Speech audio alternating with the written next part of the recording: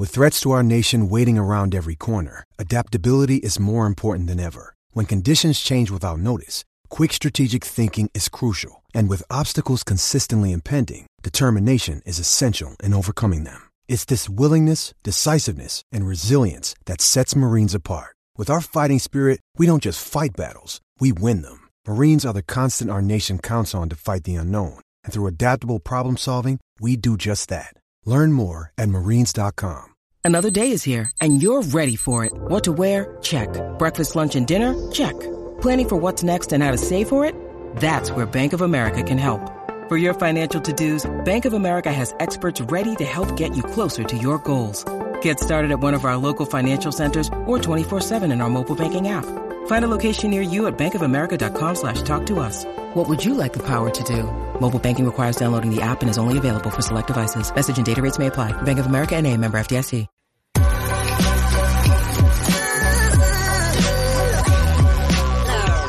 The following is a presentation of the Belly Up Sports Media Network.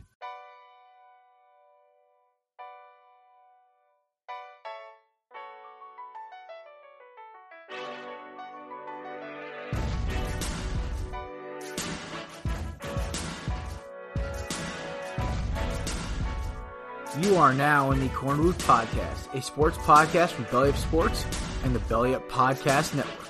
Here is your host, Jared Clinton.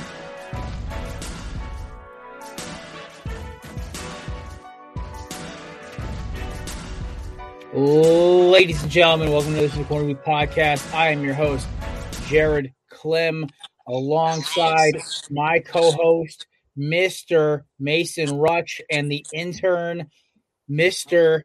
Chris.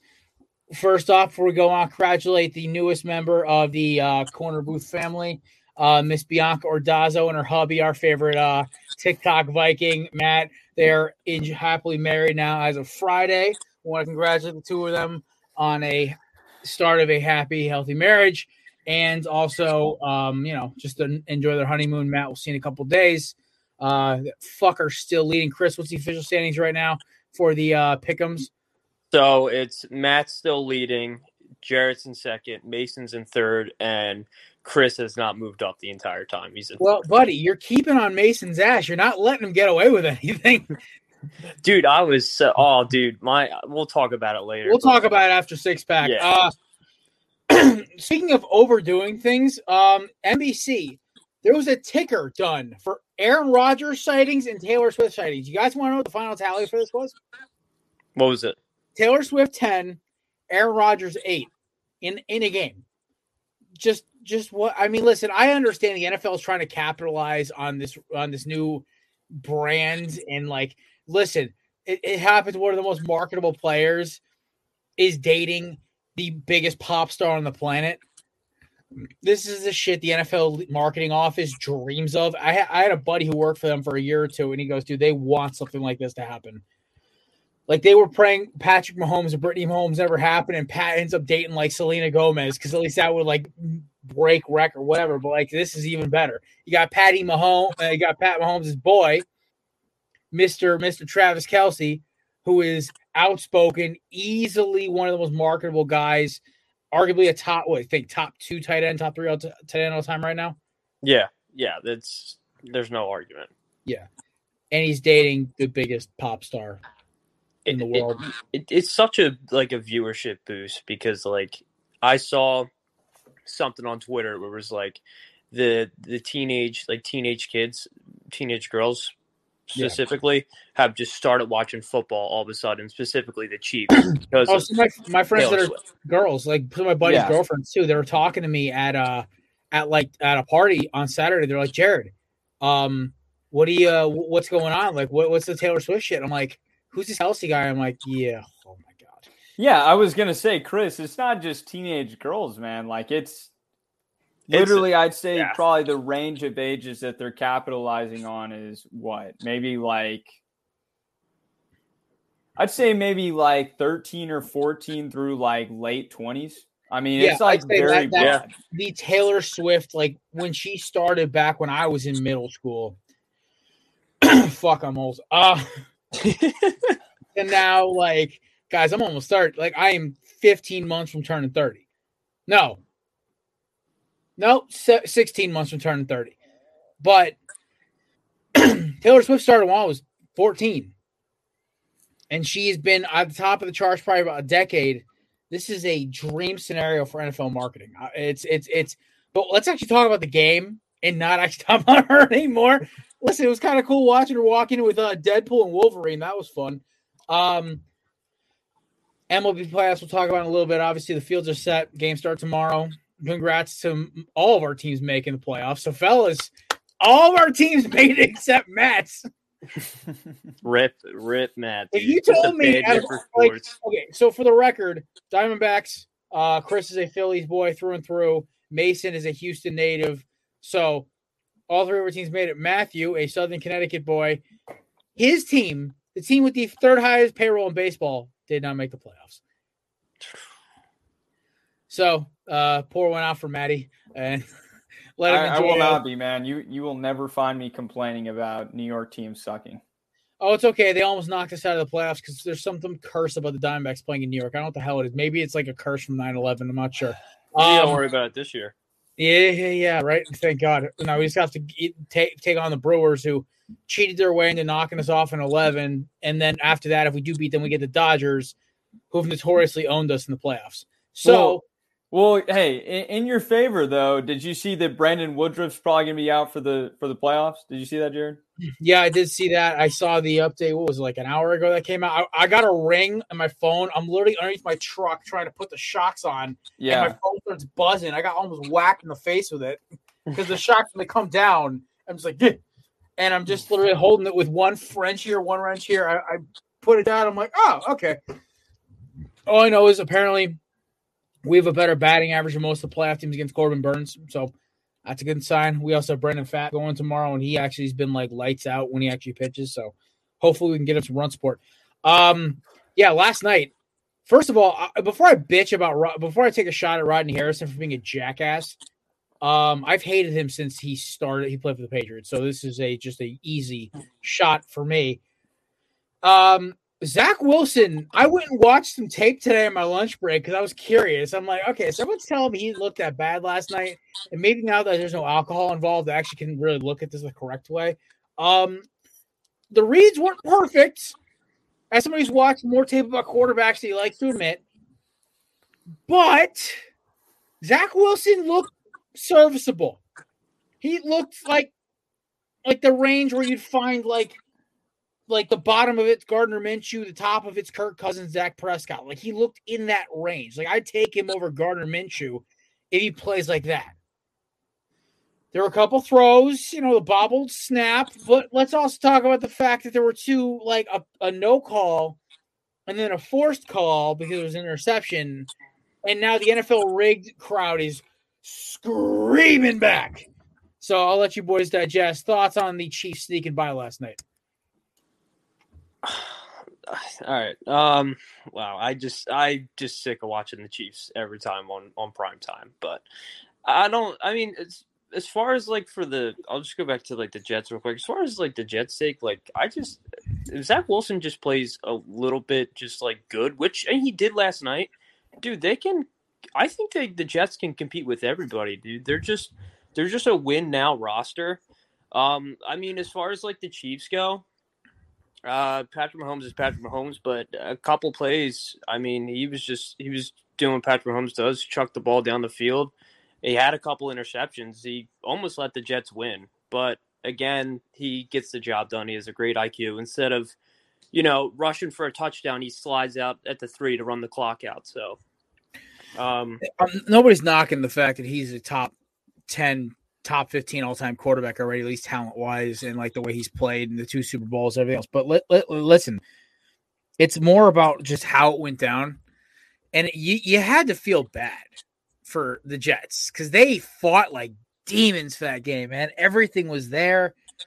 Zach Wilson played a decent ball game, man. I'm not gonna lie. That throw to CJ Uzomah, man, I was like, okay, Zach.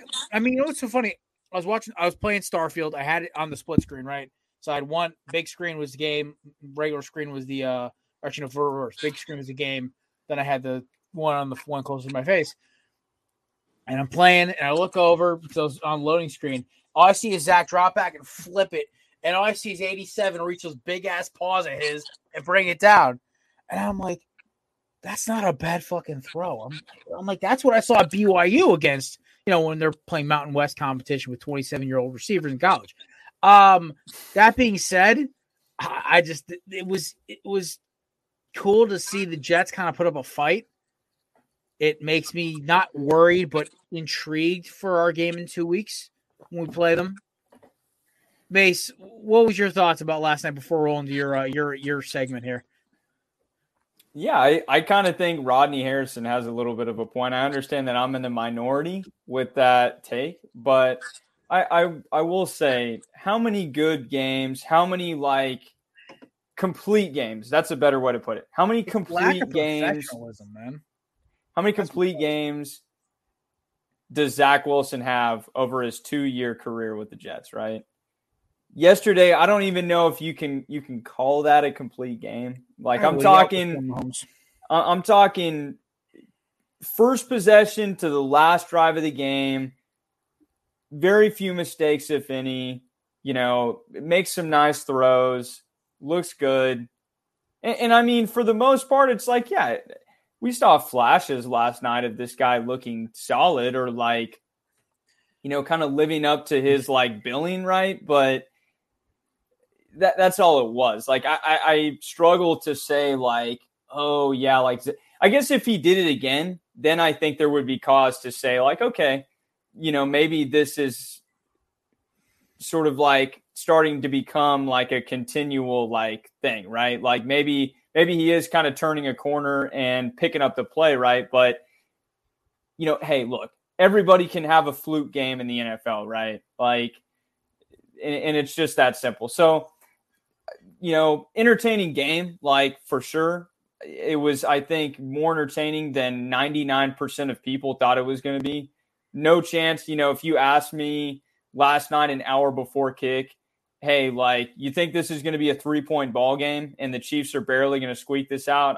I'm laughing at you. And I think all three of us would, honestly. Zach Wilson's looked terrible up until last night for the games that he's been in. And so, yeah, I entertaining game, whatever, cool. I'm glad that I didn't watch another primetime blowout, but on Harrison's comments, man, I think as a TV personality, yeah, he could have chilled out on him a little bit, but I don't think it's not midday talk radio for sport, sports commentary. He's not Skip, he's not Shannon, he's not Cowherd. Yeah, he's on Sunday Night. He could have laid off him a little bit. Also, shout out to Chris Jones for being a professional, man. I was like, I watched it. I'm like, what? All right, man. I'm not the biggest fan of yours, but I give you the credit. He took it easy. He took it easy on the kid, but it's just hey, man. I mean, listen, it wouldn't take it wouldn't take a rocket scientist to figure out he had a good game. And he had a solid game, yeah. Yeah, solid. No, for Zach Wilson, an amazing game. For Jets quarterback, he had a great game, and for any other quarterback, he had an okay game. So the bar for the Jets is set so fucking low that it doesn't really matter. Did you guys see the tweet Sauce Gardner dropped after the game? It was maybe if I was a Swiftie, they wouldn't have thrown that flag, or I would have gotten that flag. I was like, wow. I saw that shit. I think I tried to like it, but did he delete it? Or I think he edited it. I think yeah. I think I saw the edited version later. I went to like it and it changed. I was like, ugh. Well, then I was just gonna say, then the NFL changed their bio to Chiefs 2-0, just like Swifties or something like that, and then put Taylor Swift as the banner on the NFL main page on Twitter.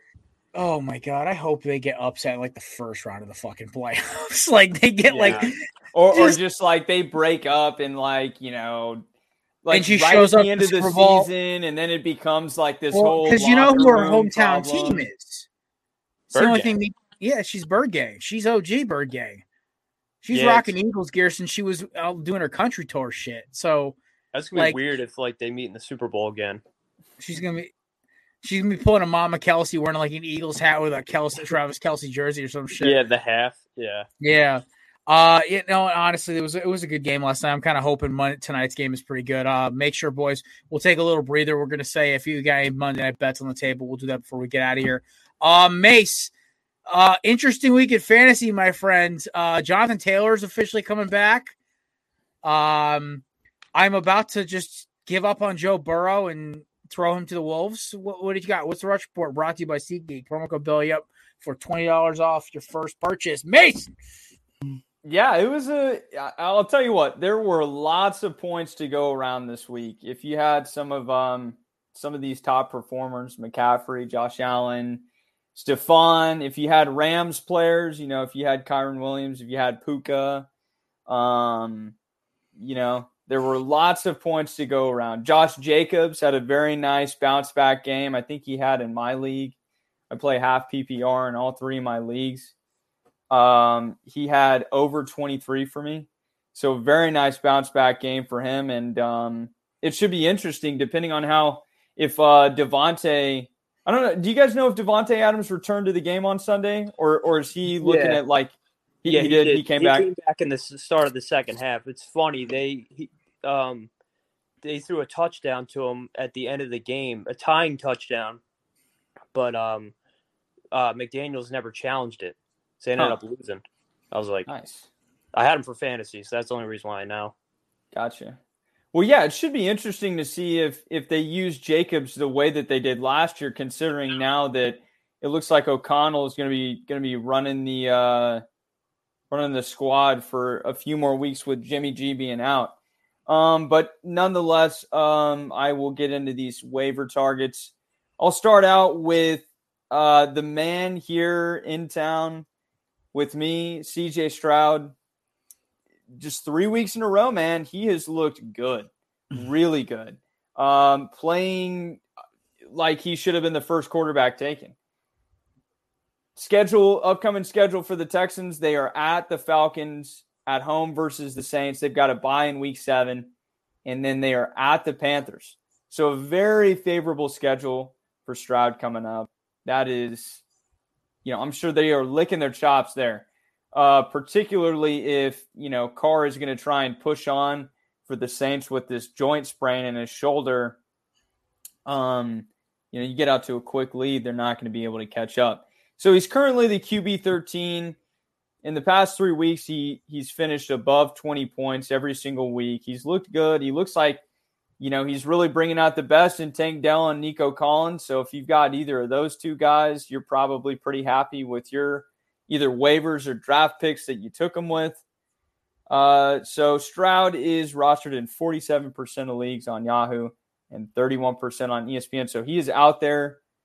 I'm not sure what he is rostered in on Sleeper, but you can absolutely go pick him up. He's got 3 favorable game weeks coming up.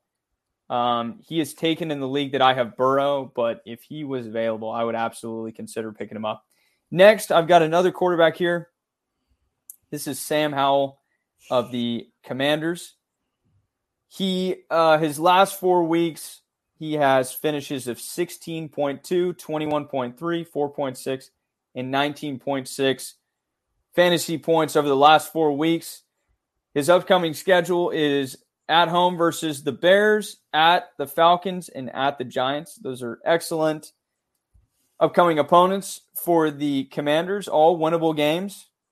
And he has looked, he's looked consistent. I think a lot of people were worried that, they had the Eagles at home last week and they did that. Jared, did that game go to OT?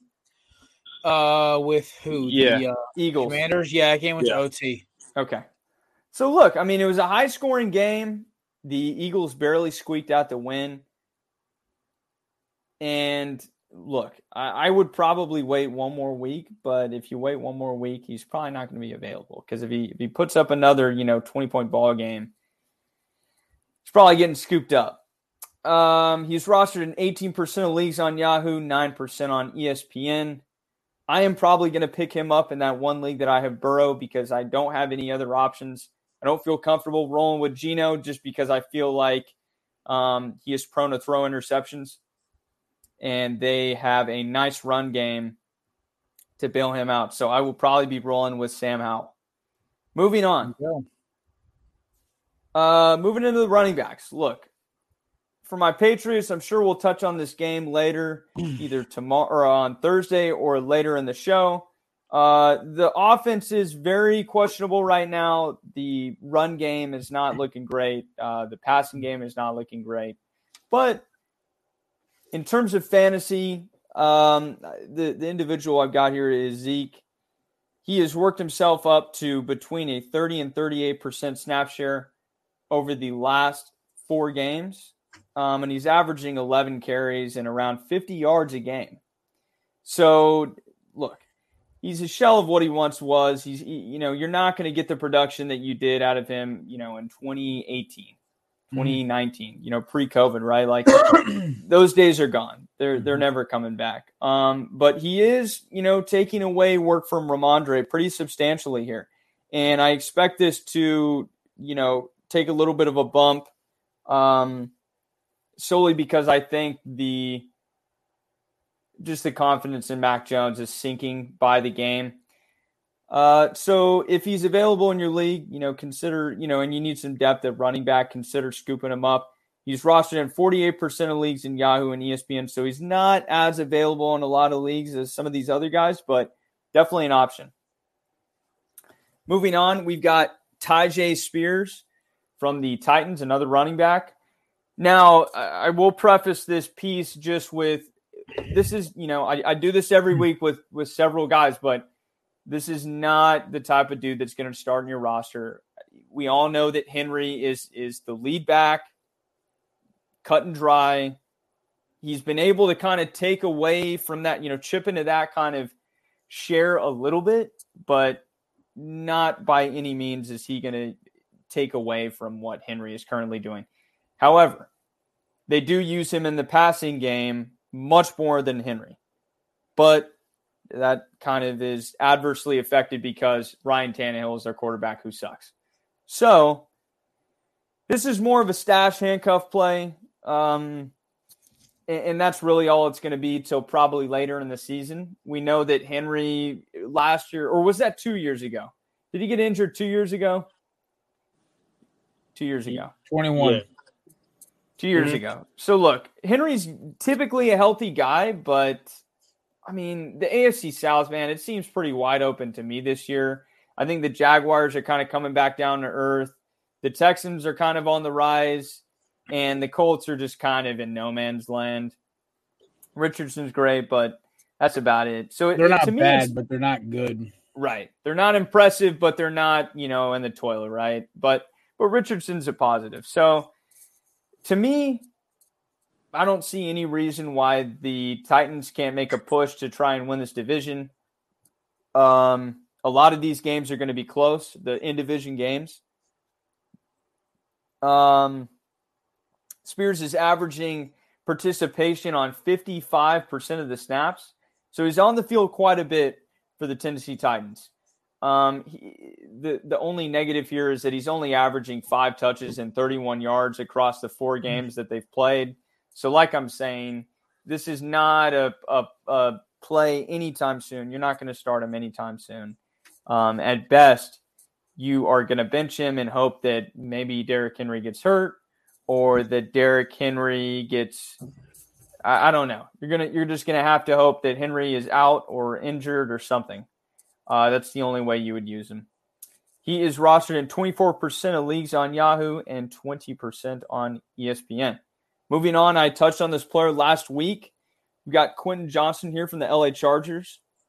Another high-scoring shootout game for the Chargers, right? They don't play any type of defense. Khalil Mack somehow managed to sack Aiden O'Connell 6 times. And did this game go to OT or was it just another last gasp finish? The Raiders try to do the what's the Eagles Push. the tush push. Yeah, they tried to do it and they didn't get it. They got stumped. Nice. And that's how they lost. They lost in regulation. Okay. So hey, another close game, however. 24-17. I've got it here. Herbert is playing out of his mind. I mean, it's highly impressive what he's doing. I don't see any reason with the way the mediocre play. It's going to be Mahomes is looking extremely pedestrian this year. I think it's going to come down to Herbert and Josh Allen for who finishes with this QB1 spot. And so I've got quite a bit here on Quentin. He has been on the field this last game for 50% of the snaps, and he's got a 12.5% target share, obviously with Mike Williams being out for the season. So, funny enough, Josh Palmer did lead the league in receiving. Not the league, sorry, the team. I apologize. 3 receptions for 77 yards, did not have a touchdown. Keenan Allen had the 1 receiving touchdown of the game. But here's what we care about. He's on the field for 50% of the snaps, right? He is being used in this offense full time. He's not like he was in the first 3 weeks of the season. They are, going to start to utilize him more and more and more. And kind of like Jared said on last week's show when I touched on Q, Josh Palmer has these games all the time. He's got 3 or 4 of them every single season where he leads the team in receptions. He's got a big day. He didn't have a touchdown yesterday, but, maybe in another world, right, and another rerun of this game, he finishes with 1 or 2, right? Who knows? But that's all we care about. Johnson only had 1 catch for 18 yards, which is unfortunate. But they've got a bye week coming up in week 5 here. And so let's hope that they kind of try and integrate him more with a week off for practice. And, it's important to kind of know that, look, he's not blown up like Puka or Tank Dell yet. But with these kind of statistics, with this kind of participation within the offense, there's no reason that he can't. Because we all know he's capable. We all watched him tear it up at TCU with a far more mediocre quarterback at TCU. So there's no reason to believe that Justin Herbert, if he starts kind of building that rapport, that trust with Justin, there's no reason to believe that he can't be an extremely serviceable wide receiver 2 for the Chargers and absolutely have a lot of fantasy relevance. He's going to be this year's Christian Watson. That is my call right now. Yes, I think that's very fair, Jared. Just because, look, I'll say this too. Just on the Chargers, they're 2-2, right? They're not a 2-2 team. They are not a 2-2 team. If you watch this team play, they went toe to toe with Miami week 1, and a couple bounces went their way, Miami's way, and they won the ball game. And then against Tennessee, I'll say this: it went to OT. The Chargers were not at their best. You got to be able to beat the Titans at home. That's just not, you can't let that game slip through your fingers. But this Chargers offense is looking very legitimate. Very legitimate. Without Austin Eckler. Exactly. So if he is available, really consider taking him. At this point, I would have to believe that the interest in him is maybe kind of tanking just because he only had 1 catch for 18 yards, right? Like, he did nothing in a game where everyone kind of showed out. The other 2 receivers, Keenan and Josh Palmer, 3 receptions apiece. I don't know on how many targets. Keenan had a receiving touchdown, and then Herbert ran in another 2. So try and get him. It's going to benefit you in 3 weeks, maybe not next or 2 weeks from now, 3 weeks from now. But this is absolutely the type of player that's a stash. And like Jared said, comes on full blast into the season. There you go.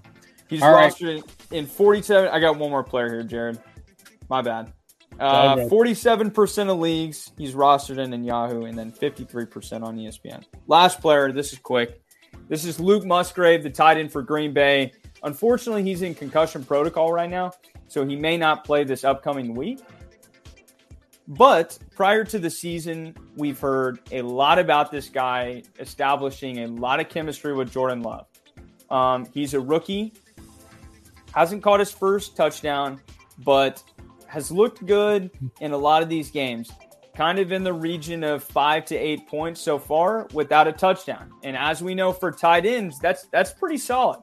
You play in a half PPR league and you can get 8 points out of your tight end without a touchdown. That's the difference between winning and losing that week. And right now it's so spotty. Mark Andrews had a good week. He went off for the Ravens, but Mark Andrews is liable to put up 5 points, right? Any other week. So Kelsey and I'd start to say Laporta is kind of in that mix now, of being a reliable tight end. But if you're thin at tight end, if you took a guy like David Njoku, if you took a guy like who else? Maybe Freiermuth on the Steelers, right? And neither of those two guys are kind of looking too hot now through 4 weeks. This guy's going to be available. He's rostered in 36% of leagues on Yahoo, 35% on ESPN. Might not play this week, but absolutely worth your consideration when it comes to waivers tomorrow.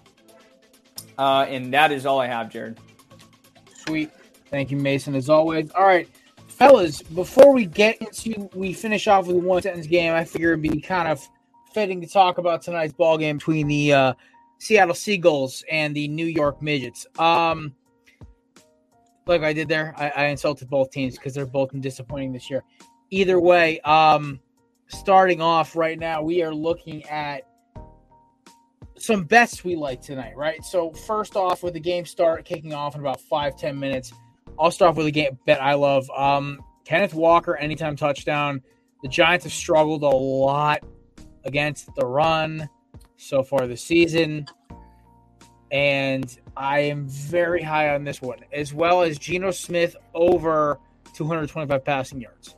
I think this game may get ugly early. The other sneaky bet I took an alternate game line. I took the Seahawks minus 13. Oh my gosh. Fuck it. Wow. That's a no sweat bet. So I get the money back, but it's like. Because the line's what? Minus 1.5? It's minus 1.5. They're overhyping the Giants at home right now. Yeah, you're a crazy guy for that, Jared. Hey, listen, I don't know if they're beating them by Lions, 2 TDs, man. Lions over Packers, I put at minus 12.5, and I hit it easily. And I was like, But that, I will say, that game I don't think went the way that a lot of people foresaw it going down. You did? Yeah. I think the problem is the Lions have the physicality to keep up with a team like the Niners, the Eagles, or the Cowboys, where the Packers would get run off the fucking field. Yeah. Whereas when I look at the Seahawks are the bottom tier of those NFC contenders. Like, they're just above, like, the Buccaneers, who I think are going to easily run away with the NFC South because that entire division is ass. But I called it earlier in the season. Everyone looked at me like I had a brain injury. I'm like, yeah, Baker and the Bucs. It makes way too much sense right now. I digress. I like telling myself that I'm right all the time. But yeah, no. The Seahawks are a good team. They took that Lions team we saw on Thursday, 12 rounds, and knocked them out in the end. And Geno looking like Geno again. Walker's running the ball well. Charbonnet, that's how you pronounce his name, right? Charbonnet. Charbonnet. I know it sounds Charbonnet. Chardonnay, whatever. He is a good combo back to Walker. They're both grinder backs who just get the ball moving. And obviously, you get with DK, Lockett, JSN, and Noah Fant. They're a bunch of big, fast, strong dudes. So, I mean, if Walker keeps running the ball the way that he is, man, let's be honest, right? Like, is he going to continue this form all the way throughout the season, all the way into the playoffs? That's what they got Charbonnet for. No, probably not. He's probably going to get banged up at some point, and like you're saying, Jared, Charbonnet is going to have to step in and handle the duties for a week or 2 or 3, right? But yeah, hey, man, they get hot and they start running the ball efficiently in the playoffs. I would not want to play him. I would not want to play him at all. The only teams I would not put money on against them. The only teams I would put money on against them would be the 2 teams that are still undefeated, because their run defense is just insane. Yeah. And both teams have an axe to grind with Seattle, so it's even more personal. So that game could get ugly. But against Detroit, against Tampa, against Dallas, I would take Seattle.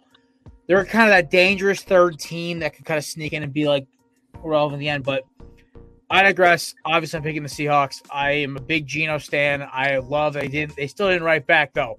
And listen, he saw the Broncos lay a stinker the last 2 weeks in a row. So they barely beat the worst team in football in the Bears.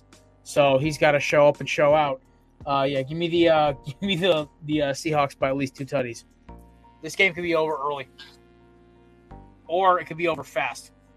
Yeah, I just so are the Giants don't have a win, do they? They beat the Cardinals. They came back. Yes, that's right. Come back that they celebrated like they won the Super Bowl. Yeah, I'm falling off, man. I got to sharpen up. Man, I think the Giants though, like,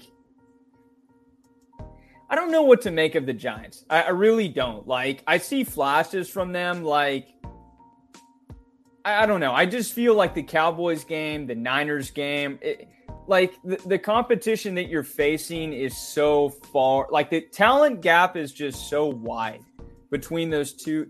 Like, the Niners and the Cowboys and the Giants. Like, I don't really think the Giants are a bad team, but I don't particularly think that they're, like, great. If that makes sense. They remind me of the Vikings, where they feel like they're a team that half-loaded the simulation. And so, to me, this game is weird because I think the Seahawks are better than the Giants, but I don't know how much better, right? Like, I think the way that, like I'm kind of saying, I think Kenneth Walker is like a huge X factor for this team. And as we all know, right, for teams like the Eagles and teams like the San Francisco 49ers, and the Seahawks, when the run game is moving right, when McCaffrey, when Swift or Jalen, or when Kenneth Walker is really running the ball well and efficiently, the quarterback play just elevates so much, right? And so I guess maybe in this game, for me, the thing that I will be looking out for most is whether or not the Giants can stop the run. Because if they can stop the run, then that puts the pressure on Geno, right? To have to start making plays, making throws outside of the pocket, maybe running a little bit, getting a little bit mobile, making some throws that he's maybe not as comfortable with. So, to me, if I'm the Giants, stop the run, you give yourself a chance to win the game. Now, on the other side, right, like Daniel Jones really has not looked good in the losses, right, at all. Great game for him personally against Arizona. Awesome comeback for the Giants, but in the 2 losses, man, they have just looked just like pathetic. So I think this is it's a more interesting game than people will expect. I have Kenneth Walker in multiple fantasy leagues, so I'm hoping that I'm all wrong here, and I'm hoping that Walker just like completely tears it up. But I don't know. I'm like, I don't know what to think about the Giants just yet through 3 weeks now. They confuse me. I think that's what most Giants fans actually say. Their existence confuses a lot of people. It's just, Dimes is just like the X factor, right? Like if Daniel Jones is playing like he played in the wild card game against the Vikings last year, right? It's like, who can beat them? Well, let's be honest. That he was good, but he wasn't like this revelation of a player. Jared, he was pretty on in that game, man. He was on, tearing it up, bro. But listen, you also have to realize that was one of the worst defenses to make a playoff run. Yeah, particularly in the pass game, for sure. Oh yeah, no, Patrick Peterson was out there with a bunch of scrubs, and Patrick Peterson's so old he chased velociraptors to get into speed training. So, Chris, we gotta do 6-pack, quick picks, quick bets you like. Rapid fire, go.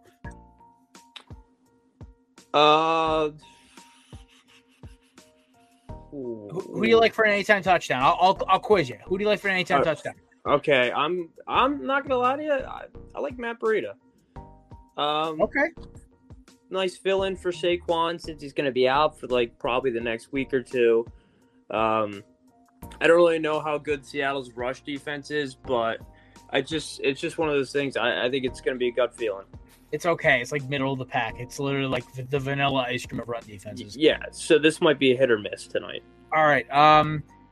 Random prop bet you got. that you think could be something to put some money on? Does field goals count as yes. prop? And who is the kicker for the Giants? Is it not Graham Gano, right? Yeah, it's Graham Gano. Graham Gano. I guess over 2.5 field goals tonight. Okay. And then finally, who you got winning, and by how much?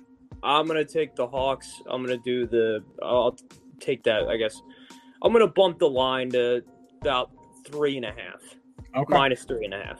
You can't put money on this in my state, but Jamal Adams won forced fumble. I just watched him deck Jalen Hyatt, and I thought the guy died. So, this game could get fun tonight. Giants are moving the ball though, but then again, once again, like in every fucking game I've watched this year, shell coverage is king, fellas. All right, ladies and gentlemen, it is time. We're going to finish off with America's favorite game, brought to you by the amazing folks at Candips.com. Promo code BELLY20 for 20% off. This is where I make a complete ass of myself, and then the fellas let me know what stuck out to them in this weekend of football. Start off on Thursday with the new Detroit Lions, and MCDC, brother, just took a fucking sledgehammer to the Packers. This game wasn't as close as it looked. It was basically the Packers started coming back a little bit, and then the Lions like, all right, we're going to score again. It was 27 at what? 7 at halftime? 3? Nothing? Who cares? Anyway, we're going over across the pond to Andy's bedroom. I'm not kidding. This was actually kind of cool watching the Disney Plus football thing. I was watching in the gym. I was on the treadmill because I don't have ESPN Plus. I'm not a sucker. It wasn't terrible. I was not hating watching like Bijan Robinson with the head double the size of his body juking out Jags defenders, but Desmond Ridder is awful. All right, going over to the city of brotherly love, where me and Chris's Eagles took a couple shots on the shins from the refs and Sam Howell, but when it mattered most, who makes the big plays? A.J. Brown, Jalen Hurts, and Chicken Little, a.k.a. the Iceman Jake Elliott. Shout out to Devontae Smith for the greatest nickname for a kicker of all time. All right. Speaking of disappointments, Dolphins. What the hell was that? It was 20-28 at half, and then the Bills just sprinted, and the Dolphins were, just kind of trying to tie their shoes.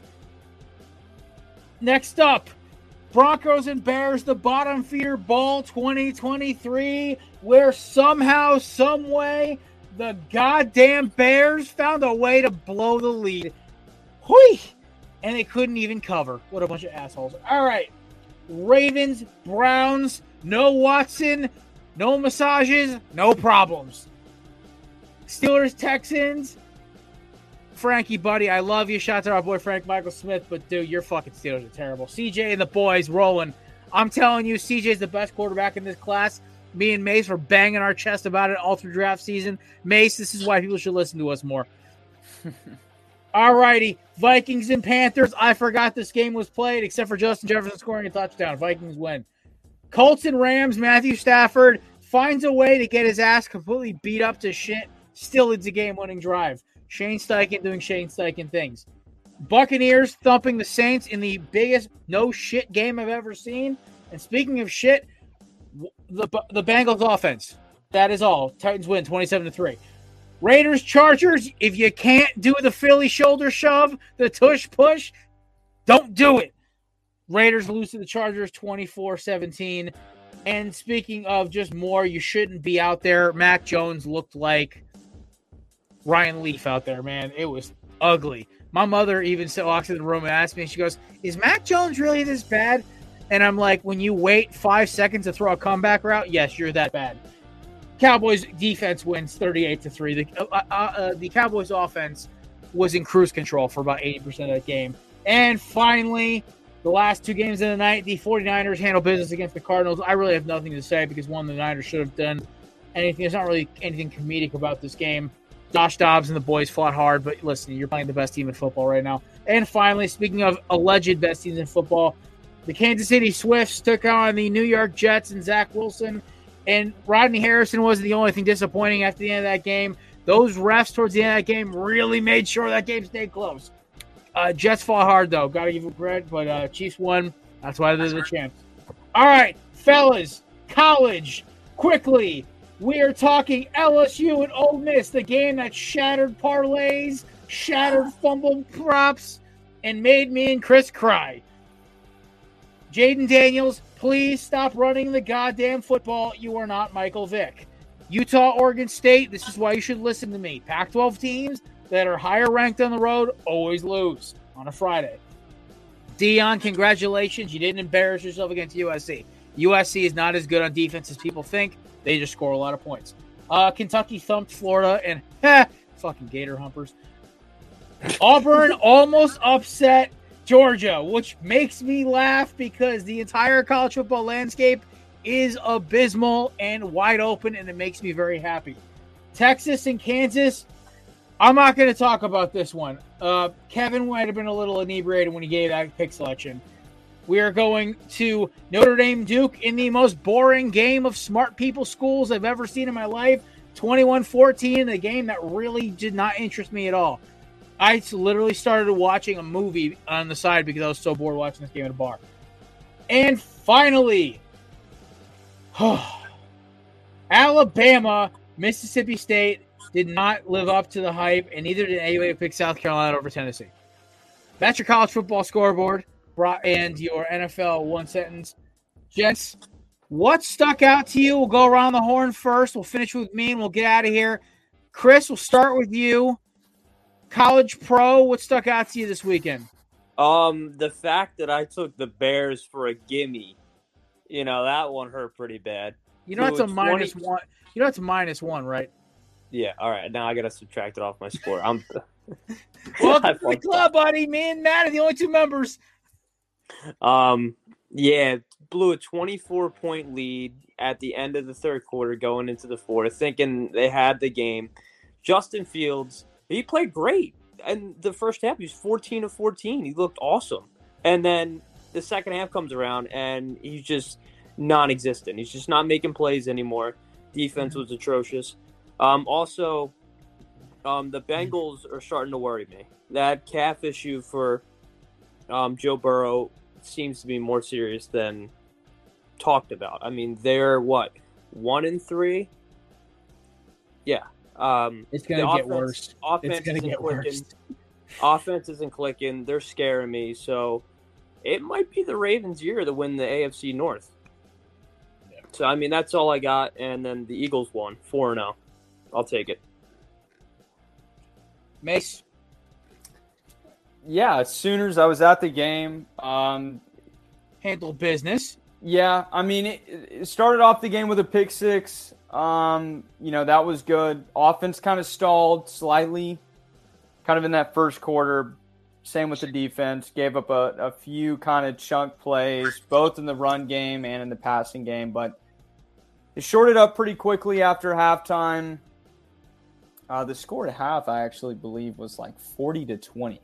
So they were kind of in cruise control going into the half, and the second stringers came in kind of with maybe 5 or 7 minutes left in the third quarter. So it was a good finish, good weekend up in Norman.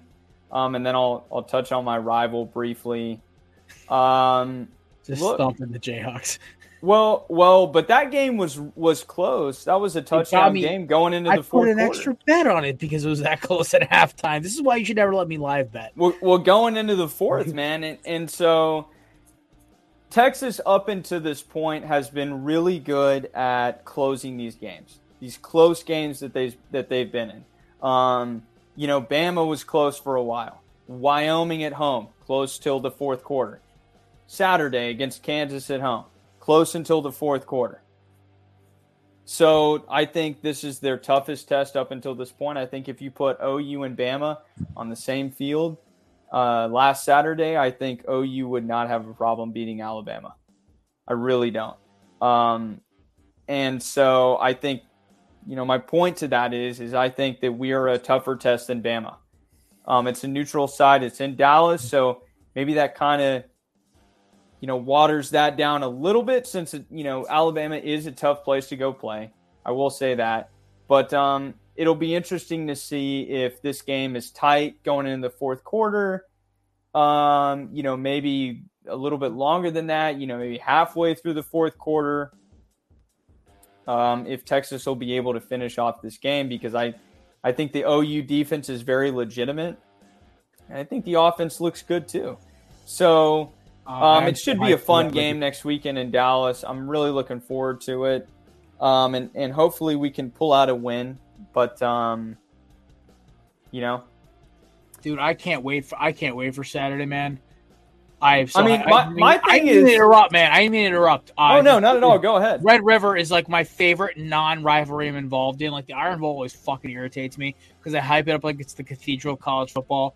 USC and Notre Dame's fun, but like besides Miami, Florida State for obvious fucking reasons, and Michigan, Ohio State because it's Red River. Because my favorite Red River moment is my dog Jalen Hurts being a dog, just absolutely lighting it up with CeeDee Lamb, my dog Charleston Rambo, and it was a fun game to watch. I was watching it like walking. I had to go food shopping, right, because it was my only day off. I had to work a night that night. I got to watch Jalen while I'm walking through BJ's on my phone. I saw Caleb Williams' debut in that rivalry, right? So there's a lot of history there. So Mace, I love that you brought this up, man. I'm so excited for Saturday. I because of you and because of Jalen, I'm going to root for Oklahoma. But like, it's my thing is that. So look, I feel like I've touched on this like in maybe like one or two shows before, but with the Big 12 being so bad, my one concern and I think it's a really valid point, and maybe not enough people think about it, but I think this game is honestly irrelevant simply because the Big 12 is so bad that there's no way that these two teams don't meet again in the Big 12 championship. I don't see it happening because on OU's part, the schedule is so cupcake, it's like ridiculous. Yeah. And then TCU's got more of the original Big 12 schools. They have to play K-State at home. I know they have to play TCU as well. They have to play Tech. So they've got some tough-ish matchups. OU's playing all of the new schools, UCF, BYU. We've got West Virginia at home. We've got to travel to who am I forgetting here? We got KU at home. So that's another kind of interesting game. But I don't see how these two teams don't play again in December, regardless of the outcome here this coming Saturday. So everyone knows how hard it is to beat a team twice in a season. Mm-hmm. And so my one concern is that if my Sooners get it done here on Saturday, are we going to be able to – They catch them with their pants down twice. Right. And so I personally, I'd rather take the loss here in October where you can make it up and then win in the conference championship in December when it's like, you've got everything to gain. Texas is maybe ranked 1 or 2 because Georgia's looking pretty iffy, man. And, it looks like nobody knows who's winning that shit. So it's just like, Texas, maybe they win this game. They catapult them up to like 2 or maybe even 1, right? OU wins out. They'll probably be top 10 going in the Big 12 championship. So for me, obviously I never want to go into a matchup wanting the Sooners to lose. But, this happened the year that Kyler Murray was the quarterback, my freshman year, 2018. I remember. Kyler had never lost a game. He never lost in high school. He hadn't lost a game up until that point at OU. We lost to Texas in Dallas at the Red River game in October. We played them again, Big 12 championship, kicked their ass at Jerry World, got into the playoff, eventually lost to Bama in that first round semifinal. But, hey, man, I'm taking that scenario every single time, 10 out of 10 times, without a question, because, you've just got so much more to gain if you play them in the Big 12 championship. So, look, if we can, I'd love to sweep them, beat them twice. That'd be great. But we'll just have to see. This is not me being cocky. I'll only start talking about this if we end up beating North Carolina in 2 weeks. But the same thing could happen because of the way the ACC is structured, where if Miami, Florida State play, and let's say Miami gives them a run, but Florida State ends up pulling it out, they will probably play in 4 weeks later in Charlotte, right, in front of with a very pissed off Hurricane. I think I would love to see them play twice. In an ideal situation, we kick their ass twice, because I think Florida State's been they beat a overhyped LSU team, and they almost lost to Boston College, who can't tie their shoes correctly on football. Right. So I don't know what to expect. And now with LSU losing twice, that win kind of gets watered down too. You know what I mean? Look at Texas A&M. We thumped them. It was like the biggest win in program history since Notre Dame, which is embarrassing in itself. And I don't know what to make of it either. It's going to be an interesting game. But the other aspect of it too, and you can relate to it too, is let's say Florida State's a top 4 team going into that matchup right in December. You beat them. Not only do you have the possibility of getting into the playoff yourself, but you're also, potentially knocking them out of the playoff, right? So it's like conference man alive, right? Conference champion. You're in the playoff, and you knocked your biggest rival, or one of your biggest rivals for me, my biggest, out of the playoff, right? You're killing 3 birds with one stone, essentially. So, man, we're kind of in the same boat, Jared. I'd love to kick their ass and just wipe the floor with them twice, man. But it's just this group for UT is just, they're way too talented to get their ass kicked and handed to them twice. And so for me, if a loss is in the cards, I would rather get it over with now and then beat them when it really matters, when the stakes are doubled and everything's on the line in December, and, potentially give us the opportunity to get in the playoffs. So fair enough. We'll just have to see. Anything NFL you want to talk about, or are you kind of just done at this point? I'll briefly, I'll keep it short with the Patriots. Yeah. So I was listening to my man Colin Cowherd this morning on my way to lunch, and I think he made a fantastic point. I think at this point with Mac Jones, right, with the whole incident of him seeking outside, kind of counsel and help away from the team last season, that made a lot of people mad within the organization. Obviously, Bill Belichick, right? And I wouldn't be surprised. I mean, I don't know why Robert Kraft wouldn't be equally as pissed about that. Anyway, because, by doing that, you're shitting on the brand, right? And the whole Patriots mantra over these past 20 years, this whole Belichick era has just been essentially shut up and do your job, right? Every guy is the same. Yep. No one is more important than the other. And I think with all successful teams, that's always been the mindset, right? You believe in the culture. Right. The team is above everyone, right? Nobody's ego is bigger than the team. The Patriot way, yeah. I think Mac has made a lot of enemies, not only by doing that, but you have to be a heck of a player to get away with something like that. And up until this point, Mac has not shown that he is that type of player. And so I think he's made a lot of enemies, and I think the leash is getting shorter and shorter and shorter with him. And maybe they ride out the year with him and let it kind of work itself out. But, man, if he keeps playing the way that he's playing, I don't see how we're not, around, I don't know, week 11, week 12, kind of starting to tank a little bit and see how high of a draft pick we can maybe get Penix or Drake May or Drake May, yeah. Drake May in your offense with an actual coordinator would scare the piss out of me. The problem is I don't trust Billy O. I really don't. His offense was in Houston was, hey, Deshaun, run left or run right, yuck it up to Will Fuller or D-Hop. Yeah. The dude traded D-Hop, and D-Hop didn't drop a football that entire year. Yeah. By the way, if anybody had Devin Witherspoon sacking Daniel Jones on their bingo card, call it now. He slammed him. It was bad. Jamal Adams got hurt too. Yeah, I know. He's fucking swearing at the trainers to let him go back. I know Jamal Adams gets a bad rep, but I love how much he loves the game of football. That dude never wants to leave the field. But anyway, for me, what stuck out was one Mason talked about how we talked about it a little bit already. I talked about Mason, kind of mentioned a little bit. College football is wide open. Nobody knows what the fuck's going to happen. Alabama's not dominant. If you don't, I think two key matchups this week, right? USC, Georgia, both looked extremely average, right? Against average opponents. One team can't play. Well, yeah, listen, USC can't play defense. Georgia has trouble scoring. And I will say this to all the USC listeners. If you didn't watch Oklahoma from 2017 to 2021. I did.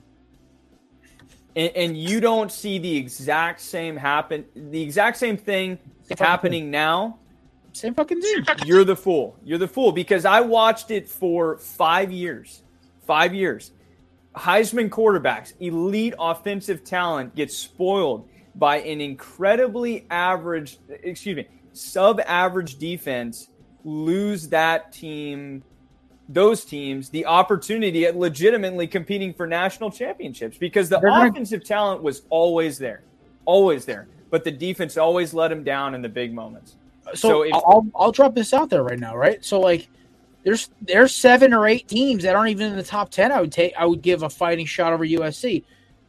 They go to Washington and Oregon primarily. Oh my God, yeah, and then you go to the ACC. I would definitely take Florida State over them on a good day. And shit, if Miami comes out playing like they did against A&M, because the fact is, USC's defensive line is all a bunch of small dudes. All of Miami and Florida State's O-line, all 10 of those guys are all 300-pounders plus. They're big. It's big lines. Those are SEC O-lines in the ACC. The Pac-12 passing league, it's 7-on-7 with some tackling dummies in front. That's all that shit is. And Oregon and Utah and Washington are physical fucking teams. Even Oregon State looks mean. So I don't think USC finishes with less than at least 1 loss to 2 losses. Oh, one, just because it's like easy. You know, loss, but 2. I will say, look, Colorado kind of had some garbage time points going on a little bit. Yeah, no, they closed the gap. It was, but USC defense. USC was always in control. But I think the point that you and I are trying to make, Jared, is that they're going to play Washington. They're going to play Oregon, right? Who are exponentially better in all 3 phases of the game than Colorado. Mm-hmm. And so it's going to be very interesting to see because all this is going to be it's going to be a boat race, right? Mm-hmm. If USC can honestly drop 50 points against both those teams, I'd say pretty good chance they win both those games. Keeps up. If they can't stop Caleb, they won't keep up. But if they can get as physical as they did with Deion and them boys, and they make this game sloppy, ugly, and make it mean. Maybe Caleb throws a pick. Maybe he gets sacked a couple times. That Oregon pass rush looks pretty impressive for a Pac-12 school. I was waiting for Deion Jordan, DeBrickashaw, and DeForest Buckner and shit to come walking out of the freaking tunnel. They were getting after those boys. Also, then again, that Colorado O-line is basically 3 of us out there walking. But so you're right. There is no team that I truly fear. I still fear Georgia State. But Ohio State looks sloppy. Notre Dame looks fucking overrated as shit. And Michigan hasn't played anyone. It's like they're playing a bunch of minor league schools. Right. So it's like Michigan, they do have Penn State. Obviously, they're playing Ohio State last game of the year. So for them, it's kind of an advantage, right? That they get to work all the kinks and the issues out now rather than OU, right? We've got UT week 6. Michigan's got their biggest game week 11 or 12 or however many games they play. You guys have an easier route because you get all the heart. You take your big shotgun shell to the face early. Right. That's why I'm happy. Most of our game, Miami finishes the season with fucking Boston College. Right. We get North Carolina, which is always the game that always drives us fucking crazy. We get it in a week. We always call it in Norman. We call it Championship November, man, because that's when they always play Oklahoma State, and that's usually when they load up on the conference opponents. And you get through November, you can reconcile. If you lose to Texas that year, right, first week of October, you can reconcile that loss, right, by winning out because you're going to find yourself in a conference chip. So. I'll make the NFL points quick and we'll roll ourselves out of here. I will start off with this. The Eagles win ugly, but they win. The Niners win, but they beat teams. That NFC Championship game is going to be fucking fun. Let me interrupt. Did Kenneth Walker just score like a totally whack touchdown? It was, yeah, but they called it back because okay. His elbow was like barely touching the turf. Yes. My friend just sent me a video, and I was just like, that's why no when way. you were talking, I was like this because I thought he scored already. But so why does he? He has negative 0.2, so I guess they just had him for a They stop. called it back, and they've been trying to bounce him outside. The Giants' run defense has been pretty good so far. Basically, Geno's been slinging the rock around the yard and shit. It's just they're just not connecting. But gotcha. The Giants' offense is abysmal, so it's going to be a matter of time, and the Seahawks are going to pick it up. Problem is the Seahawks are getting penalties left and right. Anyway, Eagles. Let's be honest. There's 5 teams that I think seriously are contenders, and it's the Eagles. It is the Niners, well deserved, obviously from San Francisco. They've kicked their shit out of everybody. It is the Buffalo fucking Bills. I think we all owe the Bills, the people like me who are all on the Dolphins bandwagon for about a week. We all owe an apology. When the Buffalo Bills have Von Miller in that lineup, sweet who is Jesus. Practicing this week, I might Sweet add. Jesus, they can get after. Also, they didn't have Von Miller, and they lost Tre'Davious White midway through the game, and they still kicked the fuck out of Tua. And it wasn't even like Tua looked bad. It's just the offense couldn't get anything going. You can't play in the cold. I mean, given it's September, but Yeah, it was 65 degrees in Orchard Park, man. It's not that bad. That's not an excuse. But I just think the Dolphins, they thought they were going to boat race them, and it just wasn't that kind of game. It was kind of like, okay, well, we've got an easy game here, but I don't know. It's also, by the way, the 15th fucking penalty I've watched today. These refs got to chill the fuck out with this crap. I think Pete Carroll might have a freaking aneurysm trying to watch this. Hopefully he doesn't, because I love Petey. But yeah, no. The Buffalo Bills looked phenomenal. The defense stepped up. The Dolphins looked soft as hell. And then the Dolphins, obviously, and the Chiefs. Those are my 3 teams in the AFC. I don't take Baltimore that seriously. I think they're fun. I think they're going to score. I think Zay Flowers is probably the best offensive receiver, but out of this rookie class. But they lack. They don't have a explosion yet. They don't have that guy where I'm like, okay, I fear you. Like when you play the Eagles and you need a quick score, 11's getting the goddamn ball, or 0's getting the goddamn ball, or 6. You play the Chiefs, it's 87, or it's Pachenko at number 10. You play the Dolphins, it's old Tyrese or Mr. Waddle, right? So, or even Raheem Mostert if you want to throw that. There's a guy who can break a game open. When I look at the Ravens, their best game breaker is Zay Flowers, and I want to see him. He's going to be that guy soon, but I digress. The NFL is you're starting to see things kind of even out a little bit. On Thursday, I will reveal my picks. It's been a quarter of the way through the season. Every year, I predict my division winners a quarter of the way through the season again. Spoiler alert, I already kind of called the NFC South. But, yeah, it should be a good time. Ladies and gentlemen, we appreciate you stopping by. We shout out to our sponsors, Mauler Bros, Candidates, and SeatGeek, and, of course, Belly Up Media and the Belly Up Sports family. We will be back on Thursday for another episode of the Corner Booth pregame, where we me and these 2 knuckleheads. Chris will hopefully be loving life like he was on Thursday. I have no idea who we're bringing on for guests this week. Maybe DJ, maybe McCarthy, maybe somebody new. It's going to be a good time. We'll see you on Thursday, folks. Enjoy your week. Watch this football game if you're not watching it already. We'll be back live on Monday next week. I just didn't feel like doing a live show. I was working on my truck all afternoon. So, folks, adios. Peace. Go Birds.